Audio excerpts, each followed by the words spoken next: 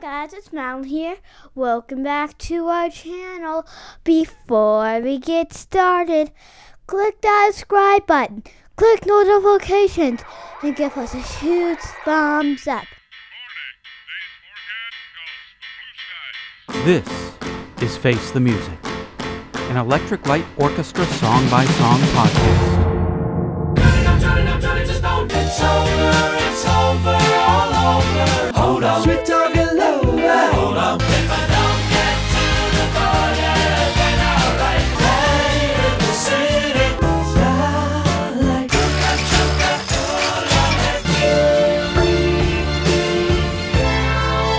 I'm stepping Out of the Blue bonus tracks. Comments on sides 1 and 2. Alright, so to avoid a 3-hour-long bonus tracks episode covering all of Out of the Blue, there are going to be 2 bonus tracks episodes. Even with splitting it up, this is a long episode, so let's get right to it. So before we get to the comments about the songs from side 1 and 2 of Out of the Blue, we have some replies from our bonus tracks episode of A New World Record. Lori Balcom asks, who is this Madeline? Madeline is a 7-year-old female child, human, living on the third planet from the sun in this solar system. I think that's a pretty detailed description, and I think that pretty much tells you everything you need to know. And she's also your stepdaughter. Well, I guess there's that tidbit of information too. Yes. MJ Folds wrote, "Throw that dirty trash into your deep hole. Do I listen to this podcast for such filth? Well, no, but it is a welcome addition. A fun episode. Looking forward to your trek into the next album." Yeah, and I'd read this before having listened to the bonus tracks episode, and I was going, when the heck did we say something about dirty trash in a deep hole? Well, that was me. And yeah, it's an entire us going back and forth waiting for a garbage truck to go away. Yeah, waiting for the trash out here to go away. And it was me that talked about throwing dirty trash into the deep hole. Right. And it seemed like that was a more interesting conversation than a lot of things I've heard on the internet lately. So Troy White had something to say. So while Eric reads this, I'm going to go make a sandwich, watch all the Star Trek and Star Wars movies, and he should be done with it by the time I finish those. So you go ahead, Eric. I'll be downstairs. Okay, yep, go get the woman to make you a sandwich while I read this. That's what she's there for. You're a sexist jerk! Out of the Blue may be their masterpiece, but in my humble opinion, A New World Record is ELO's best album. It is one of my 5 all-time favorite albums. I first bought the album on 8-track and played the hell out of it. This extensive discussion of the album brought back vivid memories of listening to the album during the spring and summer of 1977. It was a perfect album for a summer night. Tightrope, Telephone Line, Mission, So Fine, Livin' Thing, Do Ya, and Shangri-La especially take me back to those summer nights in the year that I lost my virginity to the girl who lived across the alley from me. Above the Clouds was the click track. Yes, the shortest song on the album was the one that began on Channel 2, faded out, then faded back in on Channel 3. I later bought the album on cassette and vinyl and eventually on CD. A New World Record and Bat Out of Hell are the only 2 albums I own on all 4 of these formats. It will always hold a special place in my heart. And it's one of those albums that has both a perfect opener, Tightrope, and a perfect closer, Shangri-La. Wait! Did I mention how much I love this album? It's just so good. By the way, I've always wondered why the cassette and vinyl copies I own have different track sequencing from the original tracking. For example, Shangri-La is not the closing track on either format. Instead, it's the closing track on side 1, which sucks because Shangri-La is the perfect album closer. Thanks again for this trip down memory lane. I really, really love this album, and I'm really, really glad you didn't lose your virginity listening to Bat Out of Hell. Wow, I forgot how much I hated Jar Jar Binks. So now that you're done with that. Yeah, 8-tracks. There are people who love 8-tracks, and I have always despised them. Even when I was a kid in the 70s. Because there's nothing more annoying than getting into a song and listening, and it's like, wait, why is it fading? Colic! And then fade back into the rest of the song. And that kind of thing sticks with a person. I had a friend who had a copy of Xanadu on 8-track. And whenever I hear one of the songs from that album in my head, there's still that click that jumps in the middle of the song. So, yeah, 8-tracks sucked. I don't understand the retro appeal of them. Yeah, not to mention the resequencing a lot of times. Oh, yes, songs out of order that, no, that's, you know, Well, the people who... Sometimes it worked. Kansas's Point of No Return was, I believe, was resequenced. But it was resequenced so that it kind of avoided some of the clicks in the middle. But Genesis, Lamb Lies Down on Broadway, the whole album depends on being in that freaking sequence. They completely resequenced it for 8-track, so you have no idea what in the world... I mean, normally listening to a lot of time, even reading the liner notes, you may not have any idea what's going on in the album. But you really have no idea if the entire story is jumbled up into different places. Yeah, if you got a theme album where the feeling of the album depends on the order of the songs, it's not just a collection of songs, yeah, you can't be knocking stuff out of order when the band is trying to tell a story. And I lost my virginity to Just a Toy by Bare Naked Ladies. Eric, what song did you lose your virginity to? Since we're all just going to announce this. I don't think there was any music playing. No Tiptoe Through the Tulips setting the mood? Nope. I think I was just listening to make sure I didn't hear my parents' car driving up. I think that's, well, you know. Yeah. I suppose that's one of the perks of losing your virginity when you're 27 in your own apartment, so. But True. That was my life story. Anyway, James B. Mort said, "Love this." The podcast, I'm sure, not the virginity loss talk. That's what he's talking about. Pam Van Allen says, I'd like to mention Mission of the Sacred Heart, a novel adaptation of a New World Record by Randy Blazak. Randy thought it was a concept album when he was a youngster, and turned it into a story of youth in Portland. Dr. Blazak has a PhD in sociology. You see how overeducated ELO-ologists/novelists are? Such brainiacs think they know everything about everything, just because they're smart and they know everything. Well, Lottie frickin' da! Troy White chimed in again. So Madeline is accusing Jeff Lynne, copycat, of stealing Dr. Doom's time machine and traveling to the 21st century and stealing her singing style. Well, alrighty then. Actually, Troy, that's ridiculous. You sound insane. You're just being silly now. Jeff Lynne used one of the time transporters that he mentioned in Time and came back into the early 21st century to stalk Madeline, see if he can get songs out of her, because Madeline's always singing. And that's how he got Livin' Thing. Dr. Doom, you're being ridiculous. He used his own time machine. Didn't you pay attention to the storyline or the songs on the album Time? It's all right there, man.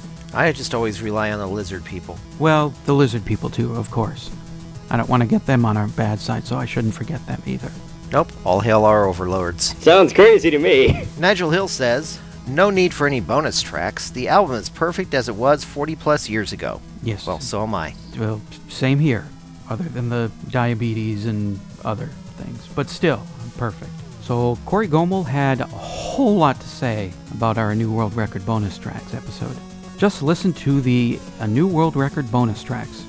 I now feel I have something in common with the prisoners Muammar Gaddafi would torture by playing Cat Scratch Fever at volume 11 over and over until their ears bled, or they cracked and gave up government secrets. Did I just listen to an hour of bad muzak? Do ya playing over and over in the background? Attached, please find my Excedrin bill. As for music, you old Erics. We hardly need to use our ears. Our music changes through the years.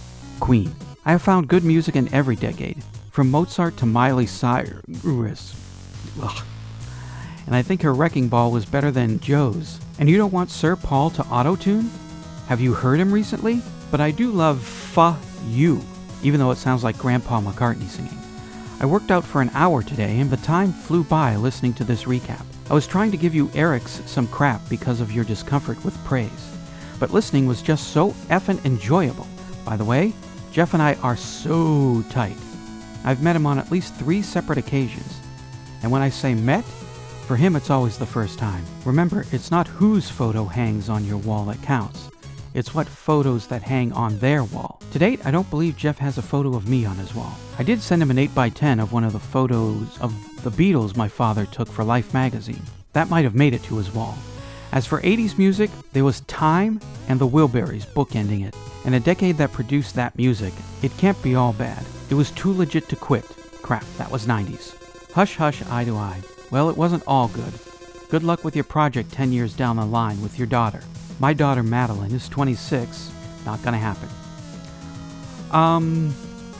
Yeah, you heard me choking on Miley Cyrus. I can't stand her and I don't see her appeal. Her voice sounds like a 60-year-old woman who's been smoking for 65 years. Her whole attitude, she comes off like she's rich and really cool and all that. And look at me, I'm the cool rich kid. I'm making records and I'm smoking weed just to be cool. Come on, let's all hang out with me because I'm cool. And all the other kids are like, yeah, we're gonna go stand over here. We'll get back to you later. Okay, you guys go do that. I'm cool. Oh, this is my next song. I just, no, I don't. And yes, I have heard Paul lately. Yeah, his voice is slipping. Auto-tune does not help that. I would rather have a natural voice, even if it's slipping, than to hear one auto-tuned all over the place. It just don't work for me. Miley Cyrus, I have to give it to her, is not that bad of an actress, though. Well, she's a better actress than she is singer.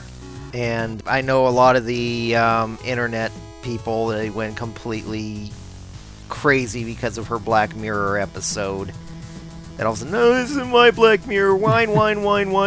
Yeah. And it was actually halfway decent, and it was because, well, they had her kind of playing the type, but still, she's actually not that bad when she's not put into just a plain kiddie role. Outside of that, though, you're right. She's still trying to do that whole, oh, look, I take Molly. Look, I smoke weed. Look, I'm half naked. Look.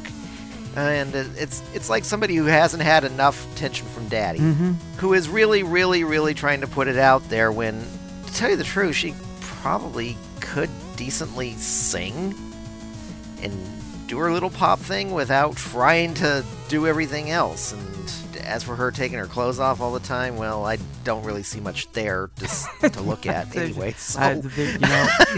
There's that too. Yeah. Yeah, there's a picture that shows up on the internet a lot of her with one of her eyes open and she's sticking out her tongue, and all I can see is Bill the Cat. Looks just like Bill the Cat. Yeah, but if you want somebody who sings like Bill the Cat, that was always Britney Spears. Yeesh. Yeah, you got that. Actually, Yes. My only dealings with Miley Cyrus are when she was on Saturday Night Live. And always picked up that vibe. Look at me, everybody, I'm on Saturday Night Live. Cool, just like you, right? And as for the only contribution to the music world that she's made that I don't have a problem with, that would be Party in the CIA. Without that song, there would be no Weird Al parody about killing world leaders in other countries and having a great dental plan. We've got snazzy suits and ties, and a better dental plan than the FBI's. Better put your hands up and get in the van, or else you'll get blown away. Staging a coup like it, brainwashing moles like it. We only torture the folks we don't like. You're probably gonna be okay. Yeah, it's a party in the CIA. At least there's that point for Miley Cyrus. Which maybe sometime after we're done with this, maybe it might not be a bad idea to do Weird Al song by song. I'm up for that. Although there's a podcast called We're All Yankovics, and they did song by song.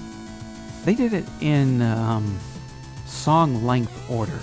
They did it because they say it's boring to go in order of release, which I can kind of see. But for a listener, it's kind of difficult to keep up with, well, I wonder what'll be next week. And also you're wondering, did they already cover Another One Rides the Bus, or is that coming up? Did they do short to long or long to short? Short to long. I think they started with Okay, 'cause Harvey I can't imagine, okay, here's Weird Al and here's his legacy, and we're going to start off with Albuquerque. Yeah, that was the one that they just finished. So yeah, Yeah. you know, I'm not against an song by song Al podcast. I love Weird Al. Apparently, we'll lose Corey Gomel. He does not like Weird Al, but I love Al. Didn't hit gold all the time, but more often than not, he was pretty good. Yep. Yeah, that was a 8-bit version of Do Ya. It's from But, it sounds like an old Atari video game. And I can see how that would get tiresome if it's looped for about 40 minutes. But what I try to do for the bonus tracks episode is try to find odd versions of ELO songs. And I'm always looking for more. And they're not all that easy to find. So if anybody out there, we've got lots of listeners, we're getting like over 1,000 listens a week. Some of you must play instruments.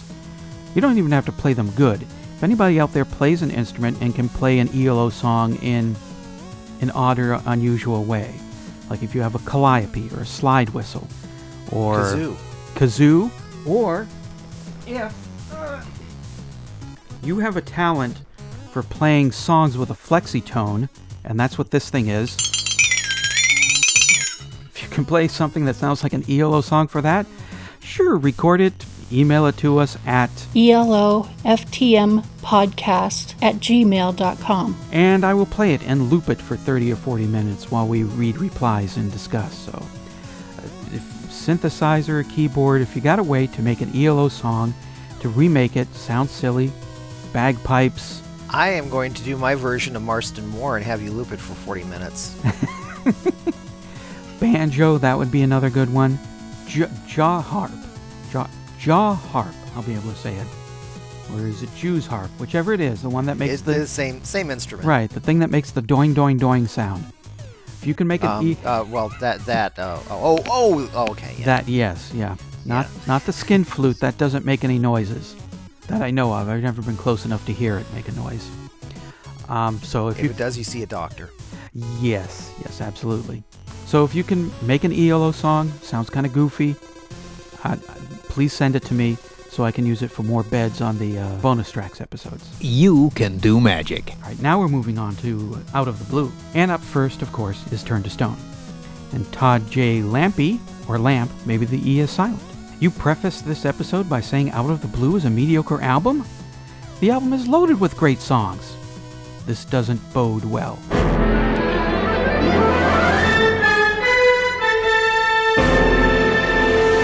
Just make sure, as we go on, to direct your hate mail at the right Eric. Eric Winsenson is the one who called it a mediocre album. Just get that right. Lisa Collins says, I would totally lose it when this song came on the car radio. The year I graduated, I started dating a guy who was a disc jockey locally. He would play Turn to Stone every weekday at 7 a.m. to wake me up. Loved it! Yeah, it sounds like he was a sweet guy, and it was worth you supporting him all those years. And hopefully he wasn't a disc jockey who was in his 40s or 50s dating somebody who's just graduated high school. Although it doesn't say high school, just that she graduated. Might have been college. Right. Could have been college. Yeah, it does not say high school. Or junior high, which is even more skeezy 70s DJ. I don't know why your mind is going in this direction. The day belongs to us, but the night belongs to the all-night DJ. The All-Night DJ, the monster movie about the graveyard shift and the disc jockeys that work it, doing what DJs do. So, how old are you? 16. Do you live with your parents? Yeah, but they're gone on vacation. They're not home now. Well, I get off the air in a couple of hours. How would you like to meet a real live disc jockey? Oh, you mean it? Yeah. The All-Night DJ. In radio, no one knows what you look like. Troy White wrote another extensive piece here. This is my favorite ELO song, and I think it's one of their best album opening songs. Jeff Lynne really captures the essence and pain of heartbreak on this song, especially the longing for something that you know will never happen, yet you still hope for anyway. Compare this song with Getting to the Point from Balance of Power, another excellent Jeff Lynne composition about heartbreak, where the protagonist has resigned himself to the fact that it is indeed over. The protagonist in Turn to Stone hasn't reached that point yet, because he won't let himself get there. The middle part where Jeff speeds up the vocal is a perfect example of what goes on inside the mind of someone who is thinking about something or someone to the point that his or her mind is about to break. Your mind goes several thousand miles a second. You know she's not coming back, but you will not allow yourself to accept the inevitable. If it sounds like I am speaking from experience, I am.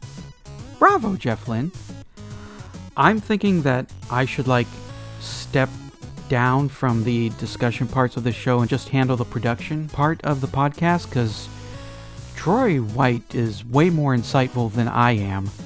I mean, I just say stuff like, I like the part of the song that goes with the synthesizer, and it makes I like. And Troy, he really goes into it, so I think I'll just step aside and let Troy take over.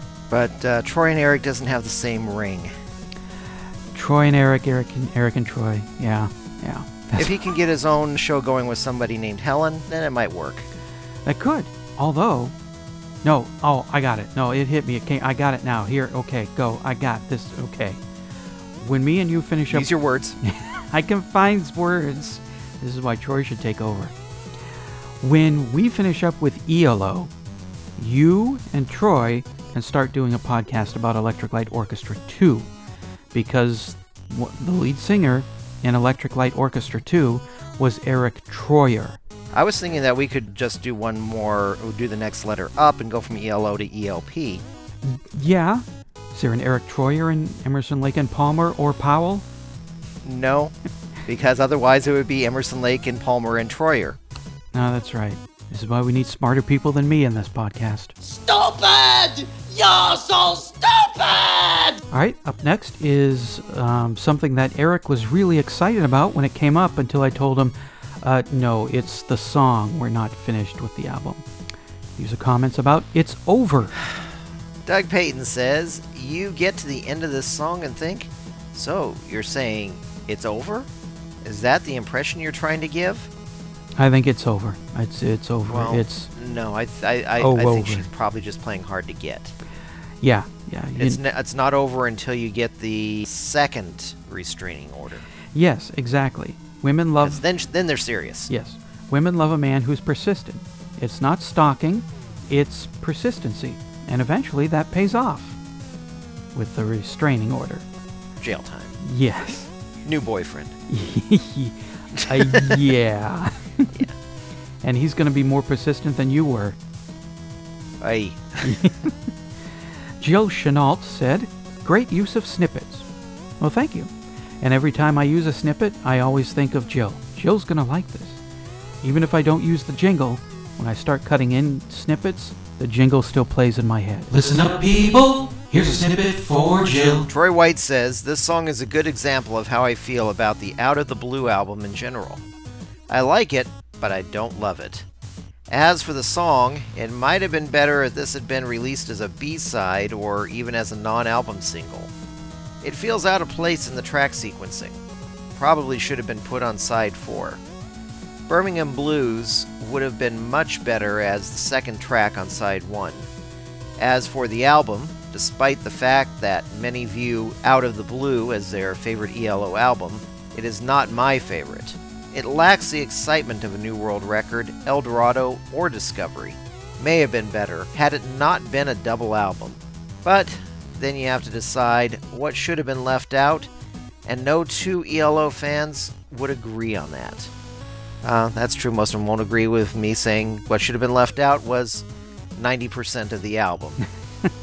This would have made a great EP. I'm saving my comments until we do the second Out of the Blue bonus tracks episode. I really think we should give Troy his own segment. He's really great at digging into these songs and coming up with his own things. So, let's just whip up a Troy segment, and he can just record them and send them in. So, a lot of the comments for Sweet Talkin' Woman was about how people misheard the lyrics. I misheard the vocoder at the beginning. I always thought it said, where did she go from? It's not what he's saying. He's saying Sweet Talkin' Woman.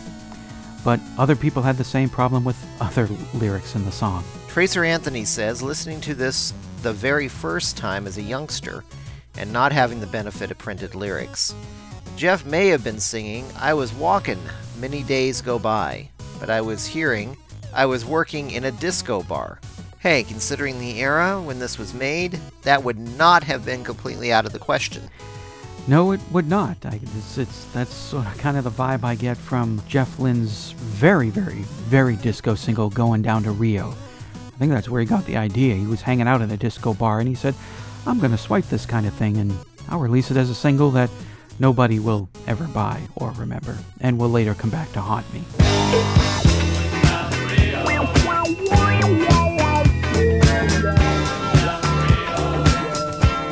Was he ever working as a waitress in a cocktail lounge that you know of? Not that I'm aware of. Maybe Jeff can call us and let us know. Put an end to or confirm that rumor that he might have been working as a waitress in a cocktail bar.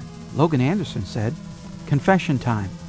For years I always thought when Jeff was saying insufficient data coming through, I seriously thought he was saying insufficient tater coming through. I really did wonder how could a tater be not sufficient enough. I learned that it's Jeff's accent, which sometimes makes some words end in a sound. I love this song, and I get a little embarrassed by the fact that I misheard this song. Love the show. Been following since Face the Music, the album. You guys are great. Well, thank you. And I think insufficient tater coming through, that could change the whole meaning of the song. It's not about a sweet-talking woman who's maybe moving a little too fast for Jeff, so he's like, hey, slow down.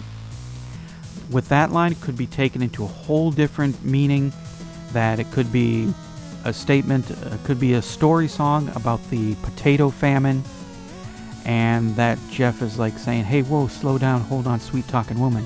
You're really tempting me about moving to America where potatoes are plentiful, but I've got my whole family here. Slow down, sweet-talking woman. I like what you're saying, but I don't want to leave them. So that's how insufficient tater coming through could really change the meaning of the song. Yeah, I remember early drafts of Star Trek The Next Generation had kind of a slightly dirty, lumpy alien on board the ship, and so, but I guess somebody misheard it and decided that Lieutenant Tater was going to suddenly have a different identity once the show aired. I missed that. Little Tater taught him information about The Next Generation. Yep, because he was supposed to be a master of disguise, because whenever he could go someplace, all they had to do is take off the lips and the eyes and everything, just replace them with different ones. Orville, if you're listening, this is gold right here. You could get away with that on your show. An alien that can take off bits of his face to change his face. You just don't want to get him into high heat, because otherwise he's very delicious. Oh, yes. Yes. With some salt and some pepper. Yeah, oh yeah. The hump has to eat. Mike Faber says, my favorite song from Out of the Blue. Remember hearing it as a kid, was hooked since. Love seeing it live, how it mixes the strings and rock music. Truly brilliant, and the use of vocoders has become a mainstay.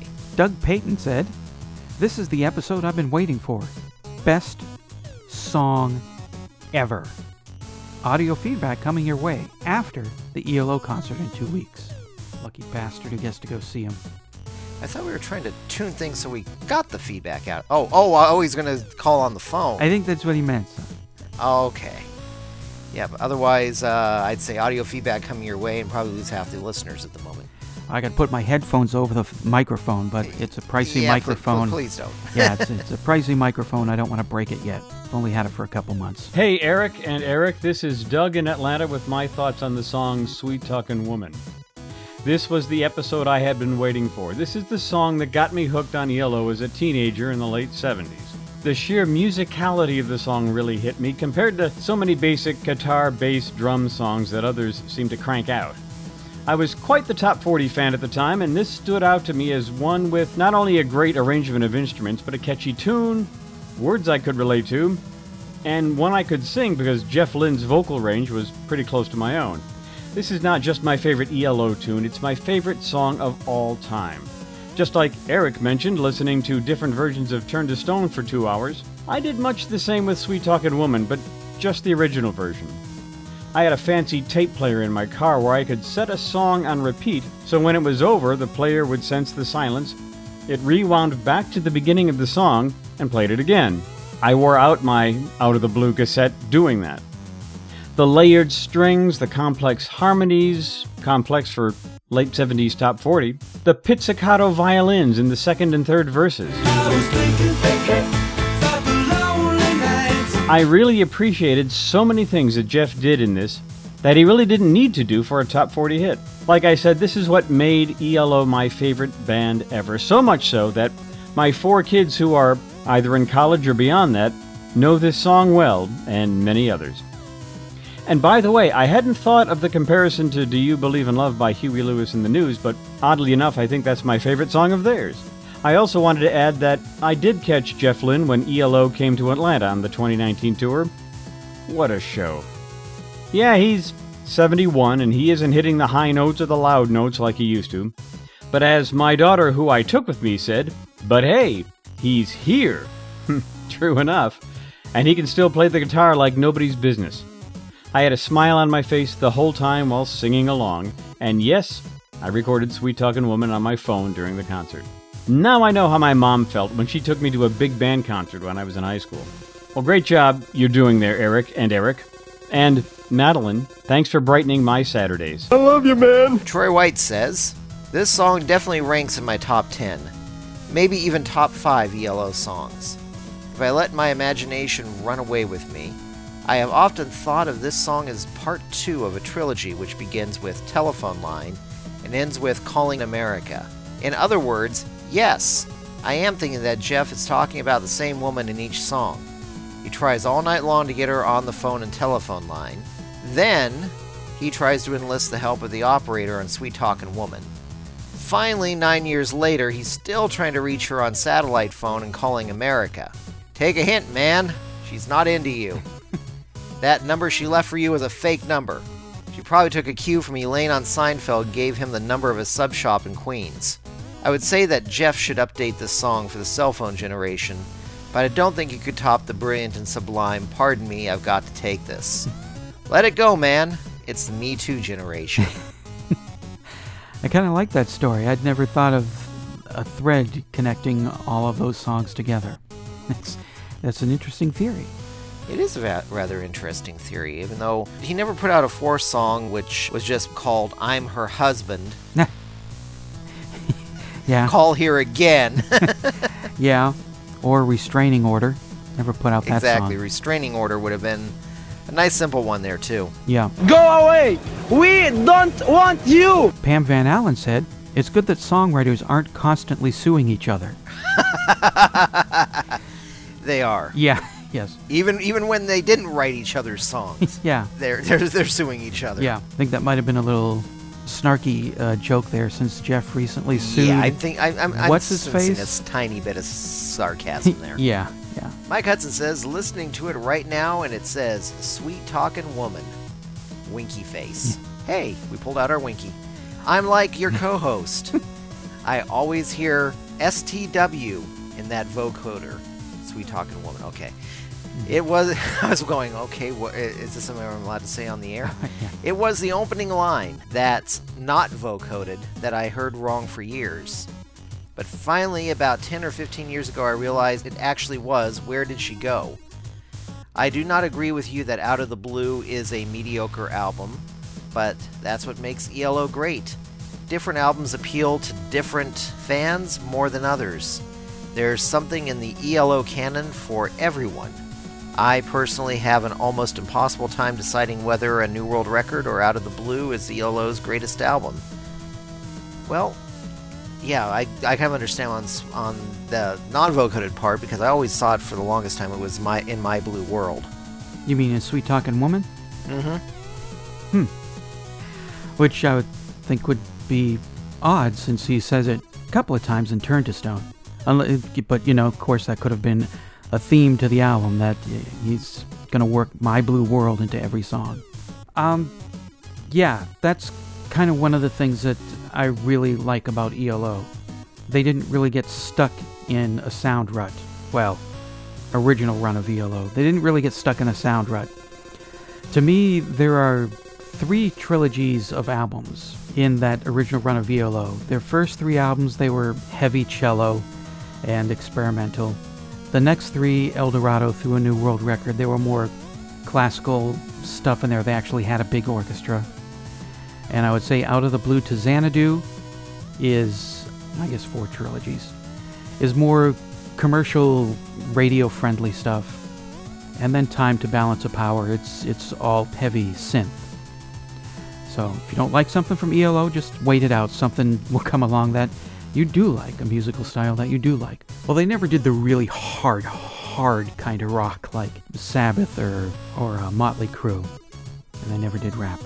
Thank God, let's keep it that way.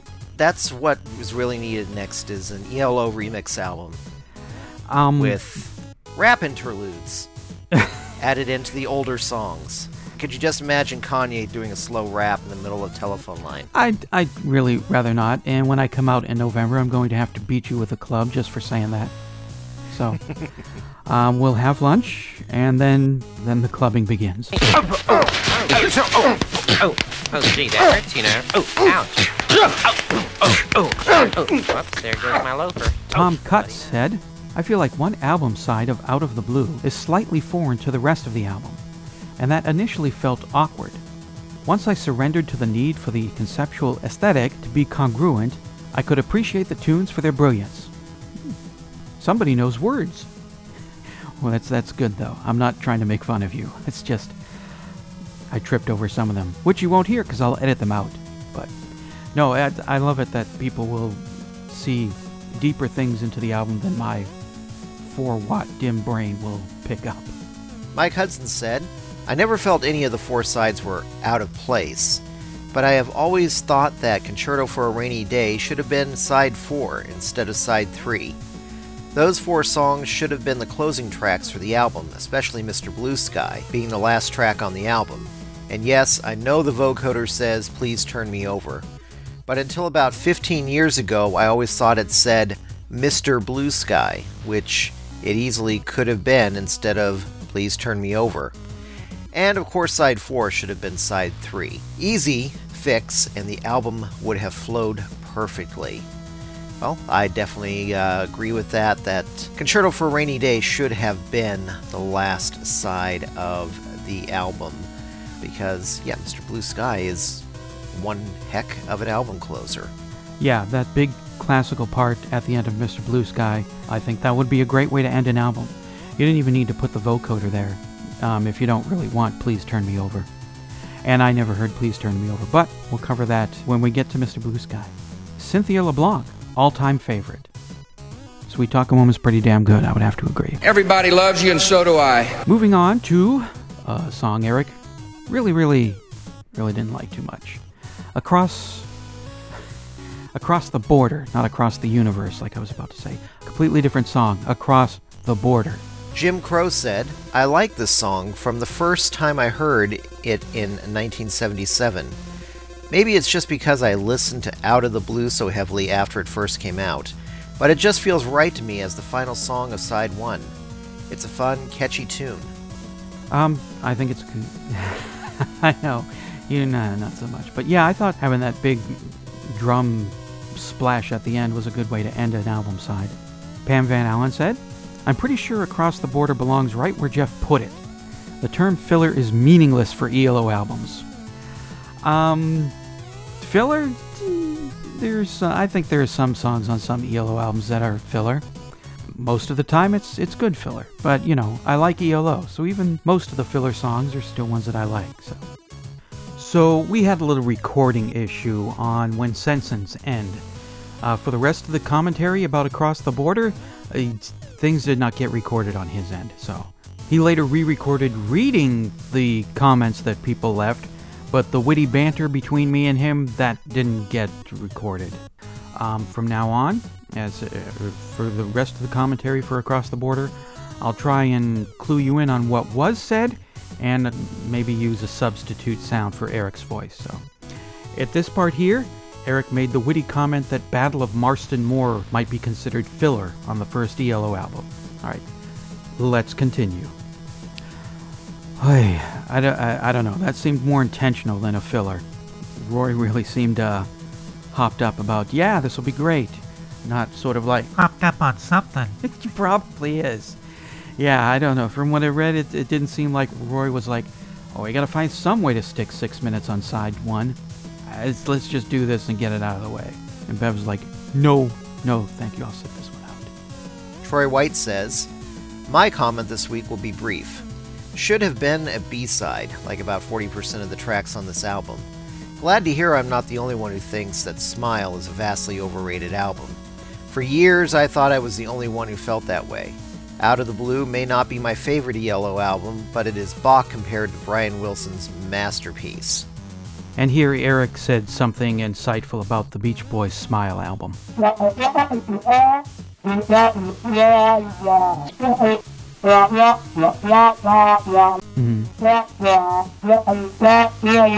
I just did a quick look on my iTunes. I have a few songs from Smiley Smile.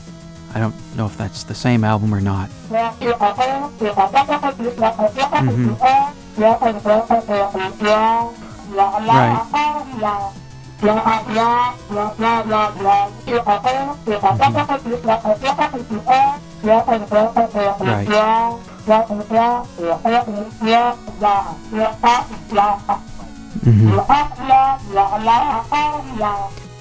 Yeah, because looking over what I got here, Vegetables, She's Going Bald, Heroes and Villains. Yeah, I like Vegetables and She's Going Bald. I think they're amusing. I don't think it's high-quality Beach Boys stuff. Good Vibrations is on there, which I do think is high-quality Beach Boys stuff. So, good one, man.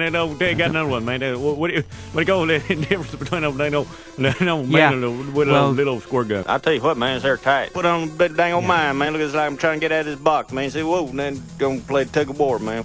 Yeah. Oh, man. You talking about the dang old little boy band, man? Talking about prancing around that old dang man. Yeah, I can see that Good Vibrations is definitely the highlight of the album if it's mixed in there with Vegetables and She's Going Bald, which, again, I think are amusing, but I don't really know if I'd put them on an album. I would put them on a bonus tracks box set, previously unreleased, stuff that may have been leaked to Dr. Demento years ago. But as for an album track on a proper album, I would have left that stuff off. MJ Folds. Yeah, I definitely agree with the Eric who loved this track. Oh, that'd be me! I always have loved this song. I love Heroes and Villains too, but never noticed the similarity. And would tape it on compilations for friends. I love the way it chugs along, plus the brass is awesome. Yay for mariachi, but only for this song. Ahí está otra vez ese miserable. Se va a meter en los sueños de la niña. Y ella soñará muy feo.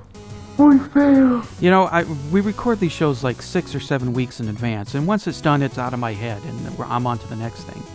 Until it loads up on iTunes, then I download it and listen to it and see what we did about 7 weeks ago. And I broke myself up laughing when all of a sudden the mariachi music banged in for the voicemail promo in there. I completely forgot that I put that in there. So, yes, more mariachi music for our ELO podcast. Ya, se va a llevar el trineo de Santa Claus. Pero qué bueno. Los renos no lo obedecen. ¡Qué chasco! I see the reason why we're doing Out of the Blue 2 bonus tracks episodes, because I don't want these episodes to drag on for longer than 2 hours. So we can do a special mariachi episode later, or you can. Corey Gomel says, "Let me just say this right here, that beyond a reasonable doubt, this was hands down the single greatest podcast solely devoted to the last song on side 1 of Out of the Blue I have ever heard." And I wholeheartedly agree. Well, thank you, Corey. Ken Keenan. I always loved this song. The use of mariachi horns were a great touch by Jeff. I think it was a nice touch, too, and something completely different for ELO and even Jeff, so it was actually nice to hear that in there. Stacy Reed said, "I have to agree with Eric Paul Johnson with his opinion on this song. I absolutely love this track, and the fact that he threw in the White Album as an example of variety that did not necessarily seem to have a theme was a perfect example to me." Once again, everybody loves me. Jill Chenault wrote, "Why on earth does Jeff mention Mardi Gras in a song that seems to be about traveling to Mexico? Does he know what it is?" I didn't think about that. Is there a Mexican Mardi Gras? No. Okay. There is. It's the Tuesday before Ash Wednesday, so I'm sure there's something. It's a Catholic thing, so I'm sure that there's something there, but nothing like Mardi Gras as far as I know. Nothing really like Carnival either.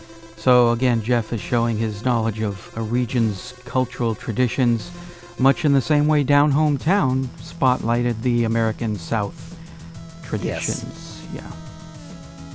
Which actually, you'll find Mardi Gras there. Yeah. Yes, you will.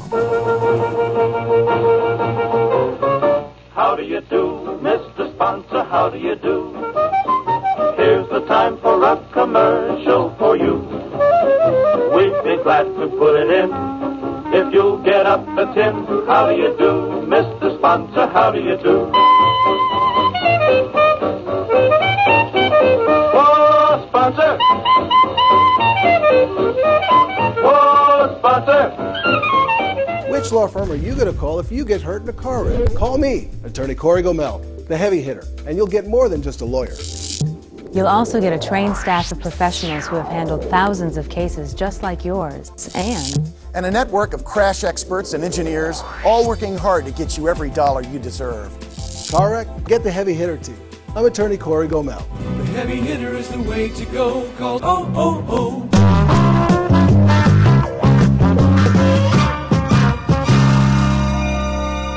Back to ELO.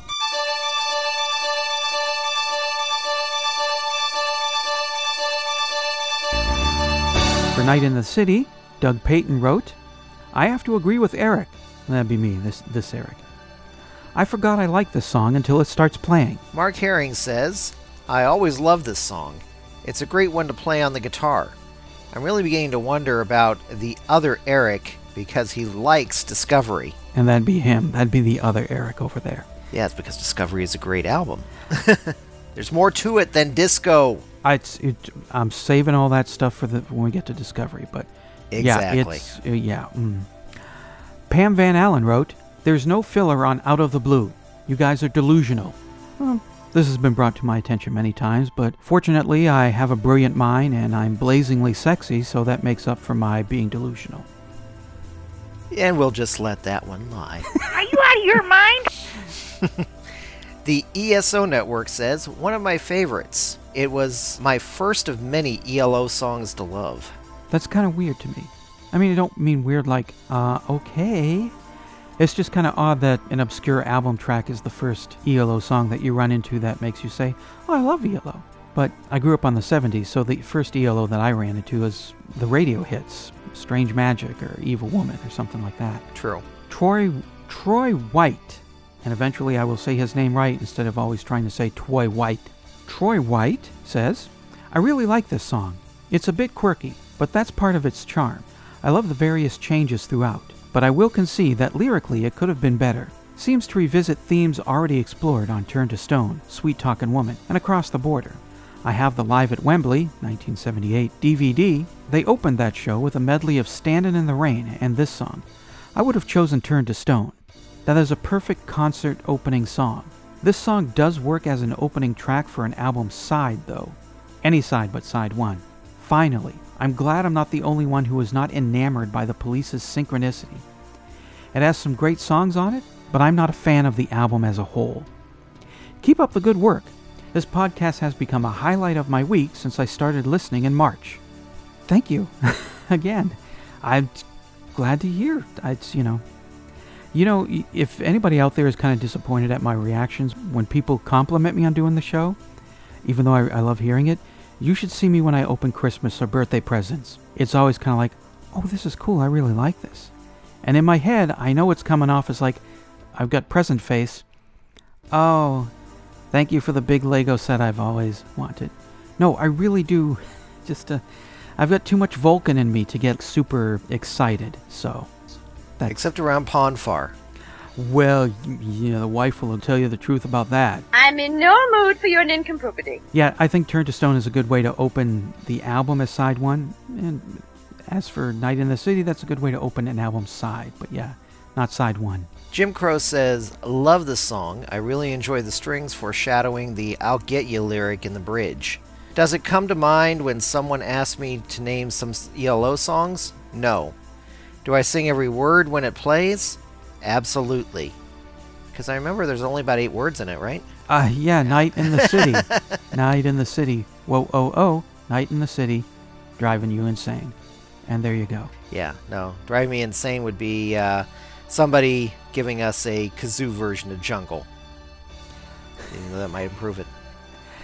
You have put an idea in my head that I hope somebody comes through. Because I liked Jungle, and a kazoo orchestra version of Jungle, that would be something to hear. I hope the Temple City Kazoo Orchestra is listening and would like to reform for this special recording of Jungle. Javier Navas Medina, and I'll be surprised if I got that right, wrote, "For me, it's a bit of an irrelevant song. For me, it's a bit of an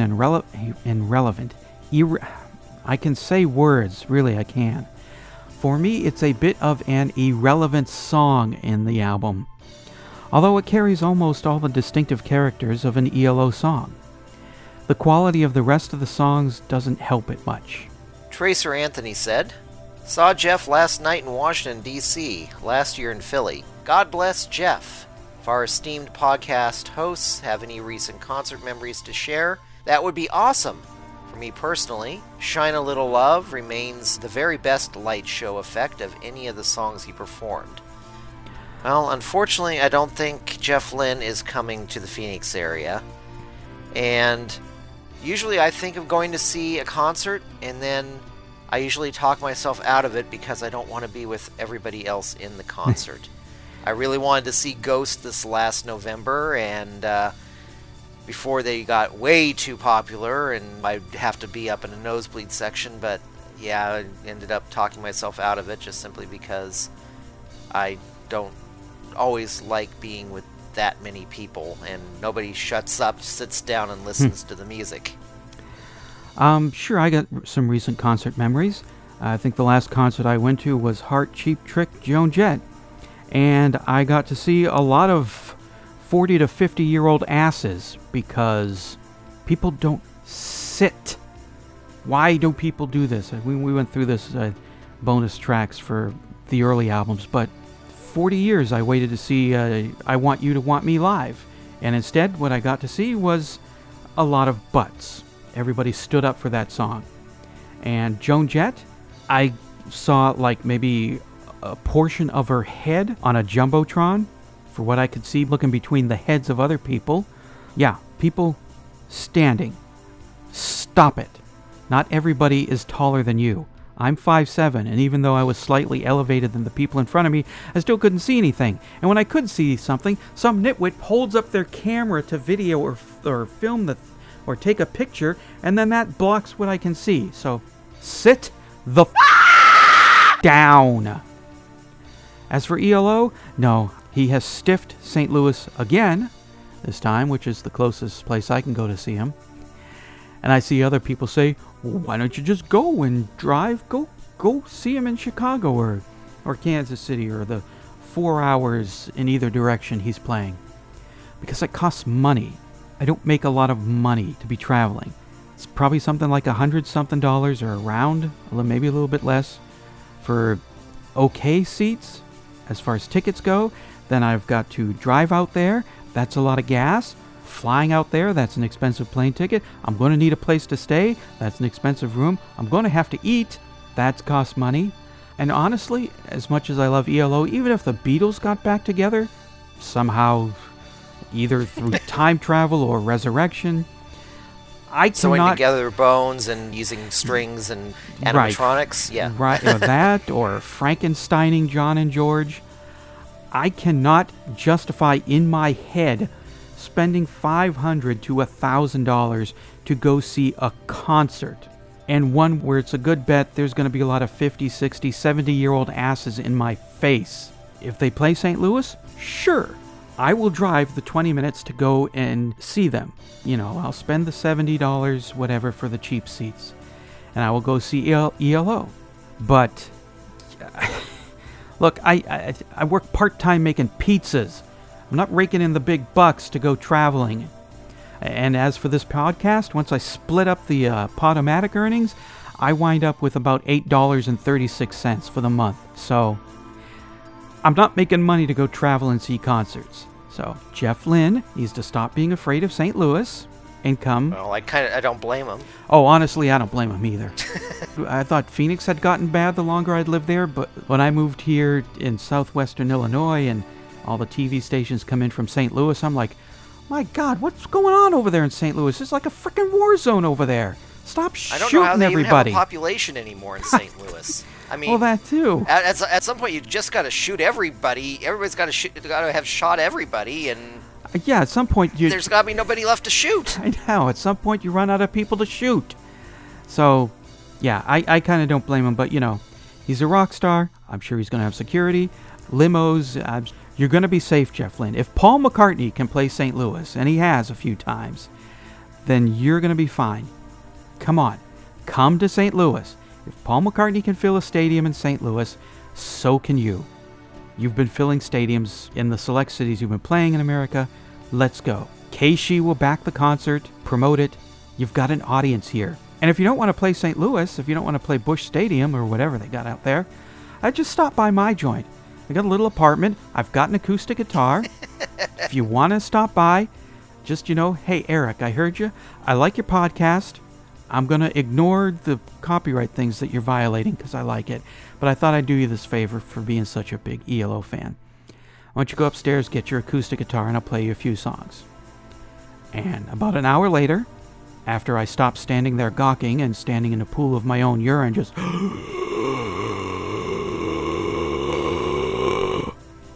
I'll get my guitar and Jeff Lynne can play some songs for me and Tulla and Madeline, who will tell you if she likes it or hates it. But she likes a lot of your stuff, so. All right, after that rant, let's move on to Starlight. Pam Van Allen wrote, horrible baby-eating monster, Eric Winsenson. I don't know. Of course. Of course. But, getting what? We're getting close to about 8 billion people on the planet? Some baby-eating might be necessary to, so we don't, drain the resources of an overpopulated planet, so. Yeah, that sounds like a modest proposal. He might be onto something. I'm surprised we didn't get any flack on that. I am really. I was expecting a whole bunch of stuff about eating babies isn't funny. Witty banter. Blinded by the Light as an ELO song. You guys are Satan. You sons of eating babies. This is humor. Yes. Yeah. No, there was one person who thought it was funny, just the casual way we were talking about eating babies. Yeah, that's funny. Miscrediting an ELO song, I will find you and I will kill you guys. That's, Doug Payton says, I agree with Eric. I'm a big fan of pretty much this whole album. I would have to guess that would be me, Eric. That would be that, Eric. Yes. James Crow, like the song. Love the Star Trek link clip. First of all, you have just gained huge points with me for recognizing that was from Star Trek. That is my favoritist Star Trek parody, and for someone to pick up off of that drop that's Star Trek, you're a pretty freaking awesome person. Yeah, most people's favorite Star Trek parody is called Voyager. I'm thinking Discovery seems to be a favorite to some parody. Oh, I hate that show. Anyway, it's an ELO podcast, not a Star Trek podcast. Troy White says, call me a baby-eating monster. Roast baby with oyster stuffing is my new favorite go-to Thanksgiving meal. But I have to agree with Eric W. on this one. Starlight is, at best, drawly entertaining, and would have been better either as a B-side or as a non-album single. It just serves to remind me of why this album was a major disappointment. It's interesting to note that an unreleased version of this song was included on the CD remaster of A New World Record in 2006, along with an unreleased instrumental version, as if we need more versions of this song. It was? I'm starting to like this Troy White guy. Maybe you and Andrew Whiteside can just form a commune. Well, no, I actually like Electric Light Orchestra. I guess that's true. I don't know about that New World Record thing. I don't remember Starlight being on that. An unreleased version of Starlight being on the New World Record remaster. All right. So, Jungle, a song that I loved, and Eric was the very opposite of love. James Crow said, I'm taking Eric Paul's side on this one. I've always seen Jungle as Jeff's homage to the sillier Beatles track. Should they have released You Know My Name, Look Up the Number? No. This was one of the tracks we blasted out in the barracks back in my early Air Force days to fantastic reaction. I completely agree this would have been a bad choice for a single, because it had too good a chance of making it big. Yeah, as for You Know My Name, Look Up the Number, I laughed at the very first belting out that John did. You know my name. And then the rest of it, I was kind of like, hey, okay, well, there it is. It's kind of like, when is this going to end? That is exactly right. It's kind of like a joke where it's ha ha, and then the person's still telling it 5 minutes later. Yeah. And I did like the jazzy sort of dinner club part of the song where it's the piano and the brushes on the drum and the bass.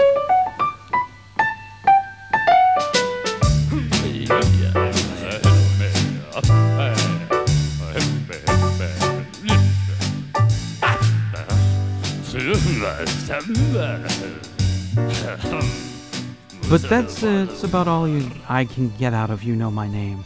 It was a B-side, it was not an album track, and that's good for a bizarre obscurity. Jill Chenault says, I'm so glad to hear that actually is Jeff doing the Tarzan call. I initially didn't care that much for this one, but it's really grown on me. And visions of Jeff doing that call are part of why I like it so much now. Eric Paul's right. It's just plain fun. It wasn't meant to be high art. Yeah, Winsensen. Yeah, art when you're high, maybe. Debbie Farrar, I love it too. Costas Robert Ruffy says, great track. Anything Jeff Lynne has got to be a great listen. I love Jeff Lynne, but I wouldn't say anything. It's, back to the first album, or some stuff that's going to be coming up in a few albums. Ray Cornish said, one of my favorites, but rarely played track. Einar Roffen Guðbrandsson says, should have been a single. I don't think so, but we discussed that in that episode. Franklin Coleman, as a child I played this song over and over on 8-track player. Love it. You have got some skills if you can play the same song from an 8-track over and over again. Since there was no rewind, there was no track selection on an 8-track where you could go to the specific song that you want to hear over and over again. So, if you paid some extra money, you had rewind and fast forward on them. I did not. You could actually get ones that had rewind and fast forward. Okay. The one my dad had only had fast forward on it. But you're right, trying to find an exact track. You could get to the right head of the 4 heads there and then try and get to it, but yeah. Yeah, I know you could skip to the album would be divided up into 4 chunks. Some of those chunks would come in the middle of songs. I know you could skip to whatever chunk of you wanted to and either wait through the song that's playing or jump in the middle of the song that you wanted. MJ Folds. Well, I bloomin' love Jungle as well. Always been a highlight of the album for me. I liked the nonsense lyrics, the harmonies, the way it chugs along. It has such energy. Love it! P.S. Oh, and it sounds like you have re-recorded the lady that closes the end of every podcast. Before it sounded like you had made her read all that stuff out at gunpoint with some harsh editing. It flows lovely now. You're partially right. She lives 1,600 miles away from me, so I couldn't do it at gunpoint. That's Karen Sook who does our end credits. And yes, it was smashed together from different, better-sounding recordings that she did on her iPhone. So I had to pick what I could. But I had some extra money in May, found a decent USB microphone that was only about $25. I bought it for her, had it shipped to her, and I said, re-record this stuff so I can have a good recording of the end credits. And that's what we have now. And since I live 20 minutes away from her, I was the one who got to go over there and keep her at gunpoint while she recorded it. Yes, me and Eric work as a team, and you do not want to cross our team, so... Yeah, Eric Paul's the one who's afraid of guns, of course. Mm-hmm. Me being the reactionary right-winger, well, He's got an arsenal, so... Just of course. Yeah, it's required for Arizona. In Arizona, yeah, so... Yep. Just stay... Yeah, 5 guns is a good start. So just stay on his good side, stay on our good side, and those should be no problems. Before we move on, tell everybody to listen to the show, share the podcast, don't make us upset. Or he'll slap you silly. Yes. I think only gun we're going to use on anybody is going to be a squirt one. Squirt one if it's full of vodka. Then that makes everybody happy. For you. I'm not a drinker, so... Tracer Anthony said, if one had to choose one song from the ELO archives that came closest to a full-blown and obvious novelty song, Jungle would be that song. I would agree. Doug Payton says, yeah, the song does seem to pull ideas from all over. Quasi-Middle Eastern opening, Tarzan, and tap dancing. But there's an explanation of this jumble in the jungle at the very end. That ringing is the alarm clock going off. It was all a dream. I'm with Eric. Love the song. It was all a dream, so Jeff Lynne gets to go and make pizza. I had never thought of it that way, that it was all just a dream. Or that the end was an alarm clock. I thought it was just, Jeff thought, hey, this is kind of cool sound, I'll stick it at the end of this song. There we go. I hadn't thought of it that way. I can see it as a dream now that there are talking lions and all that. Logan Anderson. Doug Payton, I always think of this song, even though it wouldn't fit on El Dorado, as an unreleased number from that album because of the alarm clock ringing, since that's all about dreams, and this is also a dream. I can't see, just style-wise, I can't see it fitting in with El Dorado, even as a bonus track, or a B-side. Neither can I whatsoever. Well, barely even fits on with Out of the Blue. I think you just don't even want to see it at all. No, no, I don't. Troy White says, this song really tests the limits of exasperation for me. I like this guy. But I must hold on. Got to make it to Wild West Hero. I first heard this song as the B-side of Shine a Little Love. I like quirky B-sides, so this song does work within that context. But it should never have been placed on this album. Tap dancing? A Tarzan yell? WTF was Jeff Lynne smoking? That's wireless transfer. Wireless transfer of funds, right. Yeah, Mm-hmm. This episode was a real trip. You even mentioned the worst Styx song ever recorded after Plexiglass Toilet. And one of the worst episodes of Star Trek, the original series. Now every time I play this album, when this song comes on, I will see William Shatner in my head saying, "What of Jungle? What of Jungle?" Yeah, Plexiglass Toilet. That gets play on Dr. Demento because it's a weird song you don't expect from Styx. And like Jungle, I like weird songs you don't expect from a band that's usually pretty serious, like Sally by The Police. But I'm still not crazy about Plexiglass Toilet, even though if it is kind of a silly song from a serious band. Or No Anchovies, Please, by Jay Giles Band. There's another silly, you don't expect that from them. I like No Anchovies, Please, by the way. Brett W. Benton. Great song off of one of the best albums of all time. Save that opinion for episode 2 of the Out of the Blue bonus tracks. Nicole Davison.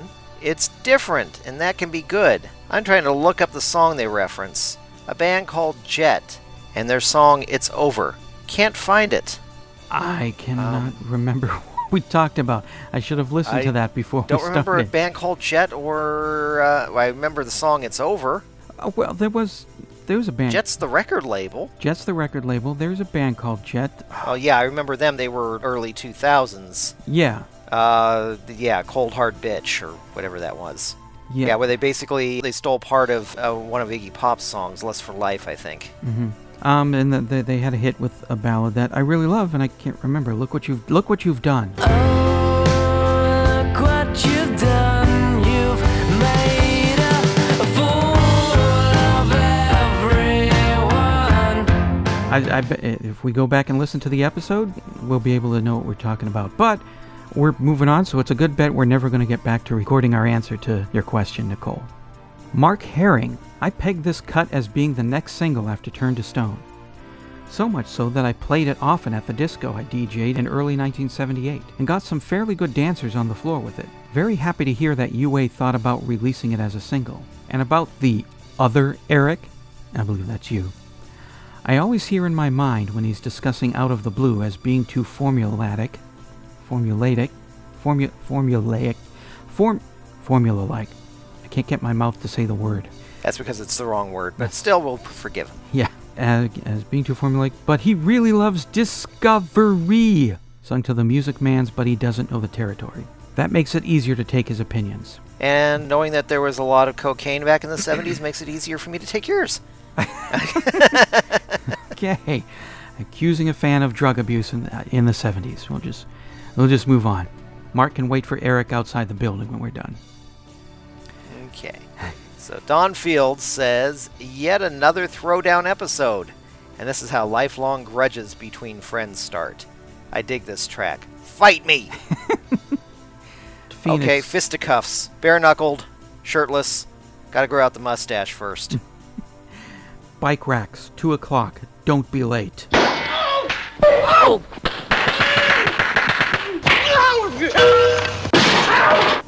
We alternate these comments. Eric reads one, and then I read one. But this one came in, and even though Eric read the last one, I would like to give Winsenson this one to read, because I think he would really enjoy reading it. Matthew Schultz says, I have always loved this song. It comes closest to the children sing-along type songs the Beatles recorded like Yellow Submarine and Octopus's Garden. Kids in our family love to sing the silly little romp that has classic Jeff Lynne sci-fi overtones. Plus Jungle's Chuka Chuka Hula Lay, Luka Luka Kula Lay came decades before the Lion King's Hakuna Matata. Yeah, and I am not a big fan of Hakuna Matata either. Yeah. I will actually admit I like the original Lion King cartoon, but it's not that bad of a ripoff of Hamlet. But it is pretty good. However, like most Disney stuff, my attitude is get rid of the damn music. Well, yeah, that's part of it. About this comment, the only thing I liked was Yellow Submarine and Octopus's Garden. By the way, you forgot about All Together Now. Obla Dee Obla Da. There's another kiddie sing-along song. Except the Beatles and, in this case for me, ELO do it better, because I despise kiddie sing-along songs. Just about as much as I despise The Lion King and Hakuna Matata. Hate The Lion King and Hakuna Matata. Really just anything with The Lion King. I hate it! So look forward to that discussion when we do our Disney movie podcast after this. That should be fun. He stole one of my babies. He what, huh? He stole one of my babies.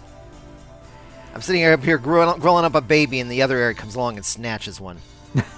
Now, Lion King was actually one of the better Disney films, but yeah, I just never understand why they throw in all the music. There's a reason The Black Cauldron is one of my favorite Disney films. Number one, it doesn't seem like it's made for children. Yeah. Number two, it doesn't have a bunch of stupid music in it. But of course, everybody hated it. Nobody went to go see it, which is typical for whenever you actually put out a good movie. Well, I hate Disney post Walt's death. Before Walt's death, I'm okay with Disney. I'm more Warner Brothers, MGM cartoons. True. That's true, because Fantasia was one amazing movie. Yes, it was. And you really want to include real music. Yeah. Instead of kiddie sing-along stuff. Yeah, Fantasia is one of the best melding of music and animation that I've ever seen, and that was still with Walt alive. And early Mickey Mouse, he was much more snarky, and he was more towards the Warner Brothers end, where he wasn't just an amiable go-along. He was much more snarky and much more screw you kind of thing. Early Mickey. And also occasionally racist. Well, yeah, so was Bugs Bunny, and yeah, but that was the times, man. True. We got over it. Yeah, The Lion King, I just did not like those Disney cartoons because they're all saccharine and, just bland, family-friendly crapola that I can't stand. And then you throw in those sickening, happy songs. That movie ruined The Lion Sleeps Tonight for me, which I had no problem with until that goddamn movie came out. And I worked at Target in 1994 when it came out on video. And they had it right there. Of course they're trying to sell it, so they have the TV VCR combo right there at the front register, and every goddamn 90 minutes I hear that goddamn Hakuna Matata.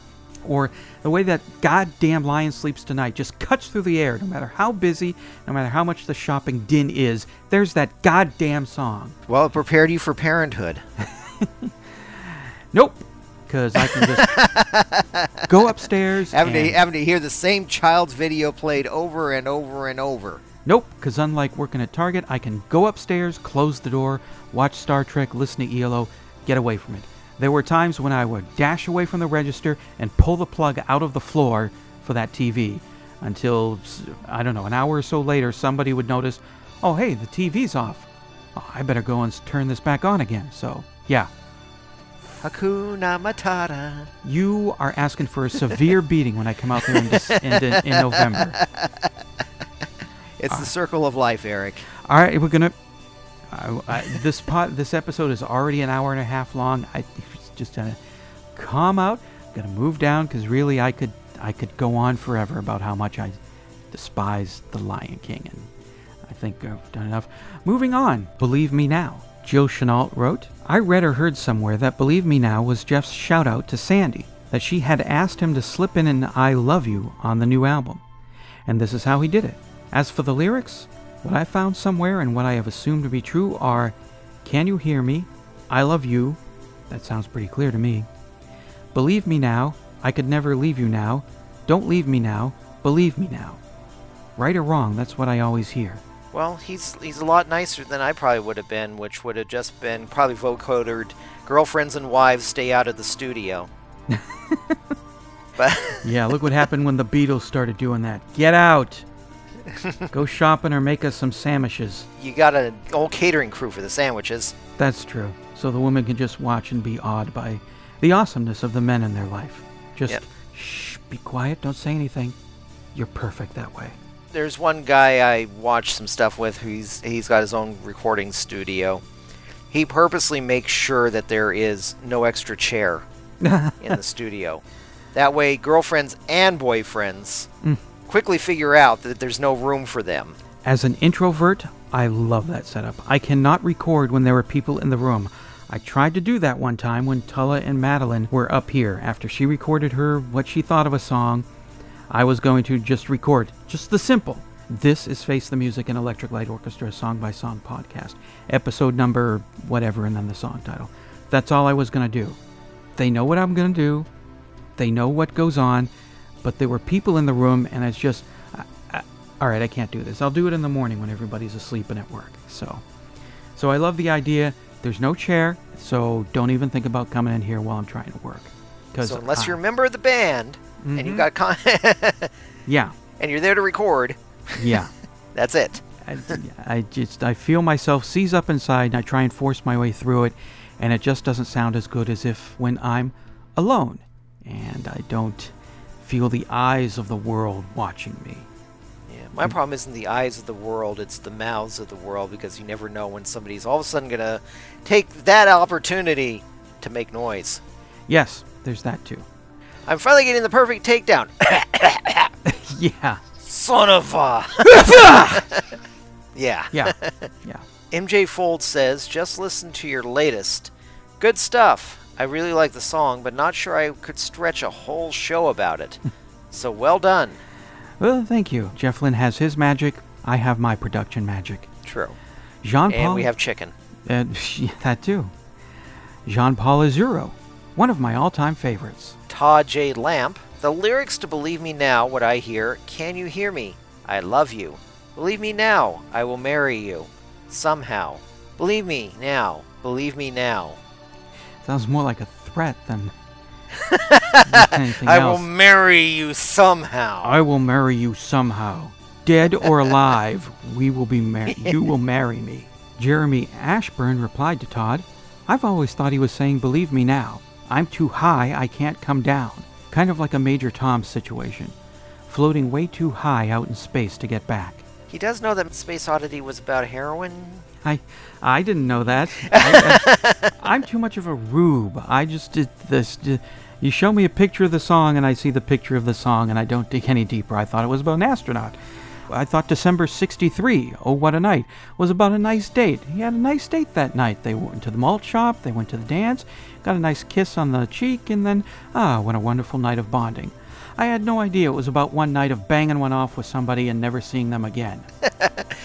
You didn't get that from the actual lyrics? No, I was 27. Yeah, so you can picture Frankie Valli when he's starting to push 40, talking about when he could still have a little bit of fun 10 years before. Yeah, no, I had heard the song for 20 years and then it was a hit again in the late 90s, and that's when I found out, oh, This wasn't a Happy Days scenario where they went to Arnold's and had a good time. This is where they probably went to the dumpster behind Arnold's and banged one out. Exactly. Okay. And it was December in Milwaukee, so that was a very quick one, I can tell you that. Yeah. Moving on from those images. Andre Torok, can you hear me? You! I don't know if that's how he meant it. Believe me now. I just can't explain sometimes. Believe me now. Believe me now. Believe me now. Don Fields, gotta milk it.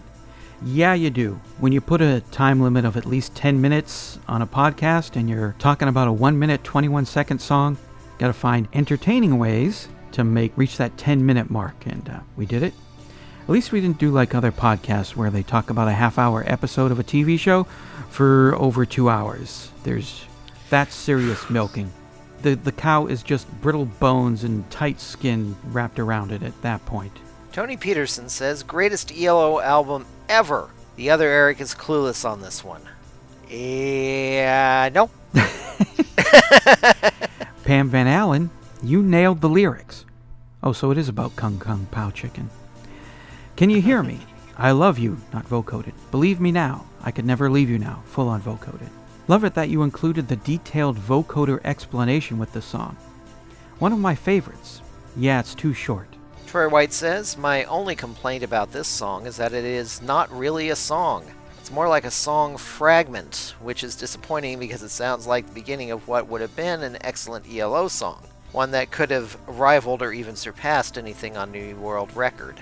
Sadly, we will never know unless Jeff has a complete version hidden in the vault somewhere.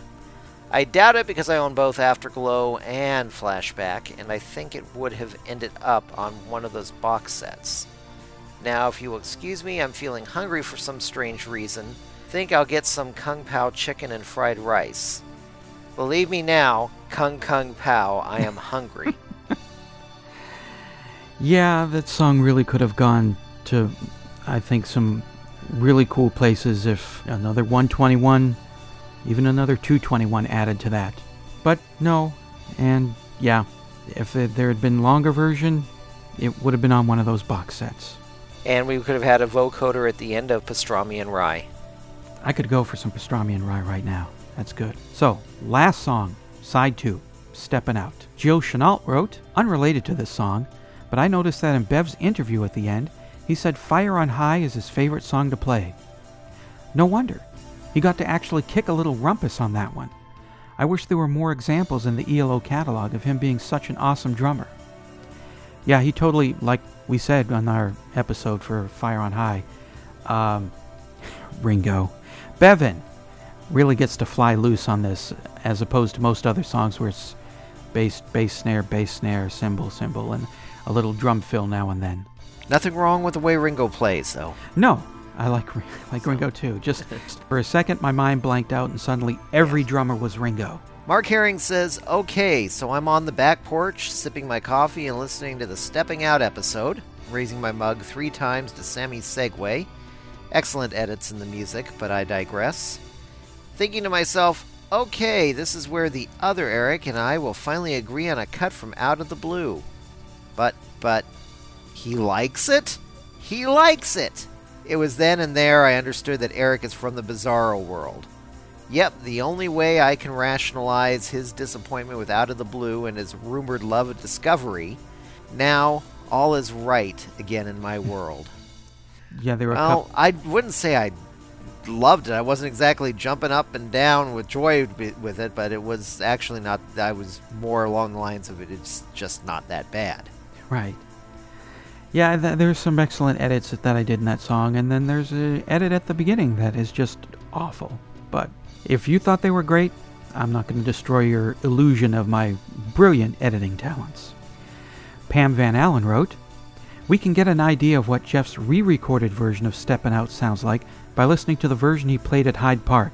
I've been meaning to watch that for the last 3 years. I gotta get on that. Sweet mother of God, what is the holdup? Tony Peterson says, it's a wonderful song. I have used it for inspiration many times in my life. I listened to the podcast and all I heard was whining about this brilliant song. Well, I could see using it as inspiration as soon as the waitress you've been dating says I'm pregnant, then yeah, stepping out, we're getting out of here. Okay. That's inspiration. Hey, at least he left a good tip before he left. Those sentiments are so distasteful. MJ Folds. Good episode. I bloomin' love the song. Hadn't really noticed the bad vocals before. Always sounded lovely to me. Be nice to hear Jeff's new version, but we will probably all go, meh. Threw me at the end when you announced a bonus tracks episode. I thought, hang on, next week should be the start of the Concerto for a Rainy Day, but it is nice you are splitting it up. Makes sense. Yeah, I didn't hear anything terrible about Jeff's voice, so much so that Jeff would say, that's terrible, I can't listen to it. Thought his voice was fine enough. I mean, if he wants to hear his terrible voice, he should listen to the first 2 albums. There's some stuff on there where Jeff, it's not so good. And yeah, I kind of think splitting this up is the good thing to do. Otherwise, we'd end up with a 3 to 4 hour long bonus tracks episode. I want to try and keep these things under an hour, but it's already an hour and a half. My God. A 3-hour episode, I don't want to put anybody through that. Troy White says, I love this song. It's an oasis in the middle of an album full of lackluster and so-so songs. This song would have fit in nicely on a New World Record. In fact, the opening is reminiscent of that album's Mission, a world record.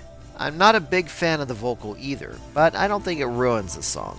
If I ever get around to programming my 1-disc version of Out of the Blue, this song would definitely make the cut. I like this guy. I like Troy too. Unleash the outtakes.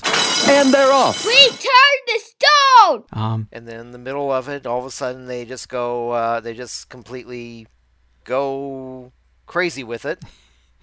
And then it goes right back to the song again. Which is also another thing that I friggin' love. And I also love the orchestra at the end, where it builds and winds up as it fades out. Sweet talking woman, Madeline.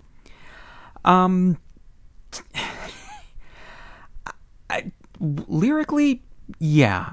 There's some... see, the thing is... Get it straight. It's like a million things I want to say at once. I thought there was something else, but I think I've hit it all. For Sweet Talking Woman. Well, we've hit it and quit it with Sweet Talking Woman. There you go. And now it's on to... last song on a very short side. Okay, we're ended. We actually went 12 minutes on that, so. Or around 11. Starlight.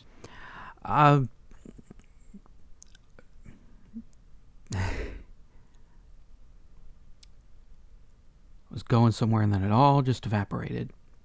Kind of like the song. Jungle! Who's starting? You get to go first today. But to release it as an A-side of a single, to be the hit, that would have been a bad idea in many ways. Yeah, just like David Bowie's very, very lucky he released The Laughing Gnome that early in his career. Yeah, back when he could get away with, he's just a silly... Back when nobody cared who he was. Yes. Did that about 1973? Well then, him and his Ziggy Stardust get up singing The Laughing Gnome. Yeah, somebody would have just dragged him into rehab right then and there. Yeah. And this song is about on the same par as that. I guess me and you are going to have to go outside and settle it like 2 drunken idiots and pee in a gutter and pass out, I guess. I think that's what drunken idiots do. I've never been a drunken idiot. I have, but I'm one of those drunken idiots who can still walk and walks his way over to the Uber and goes home. Well, there it doesn't bother other people. Okay, well, good. Face the Music, an Electric Light Orchestra song-by-song podcast, is a production of Radio Trolla Entertainment, Assorted Deli Meats Amalgamated. You can contact us by voicemail at 623-850-3375 or email us at eloftmpodcast@gmail.com. Keep up to date on the show by joining our Facebook group and spread the word by sharing the link or giving us a quick rating on iTunes. You can financially support the podcast at patreon.com/ELOpod. Next week, episode 068, Standing in the Rain.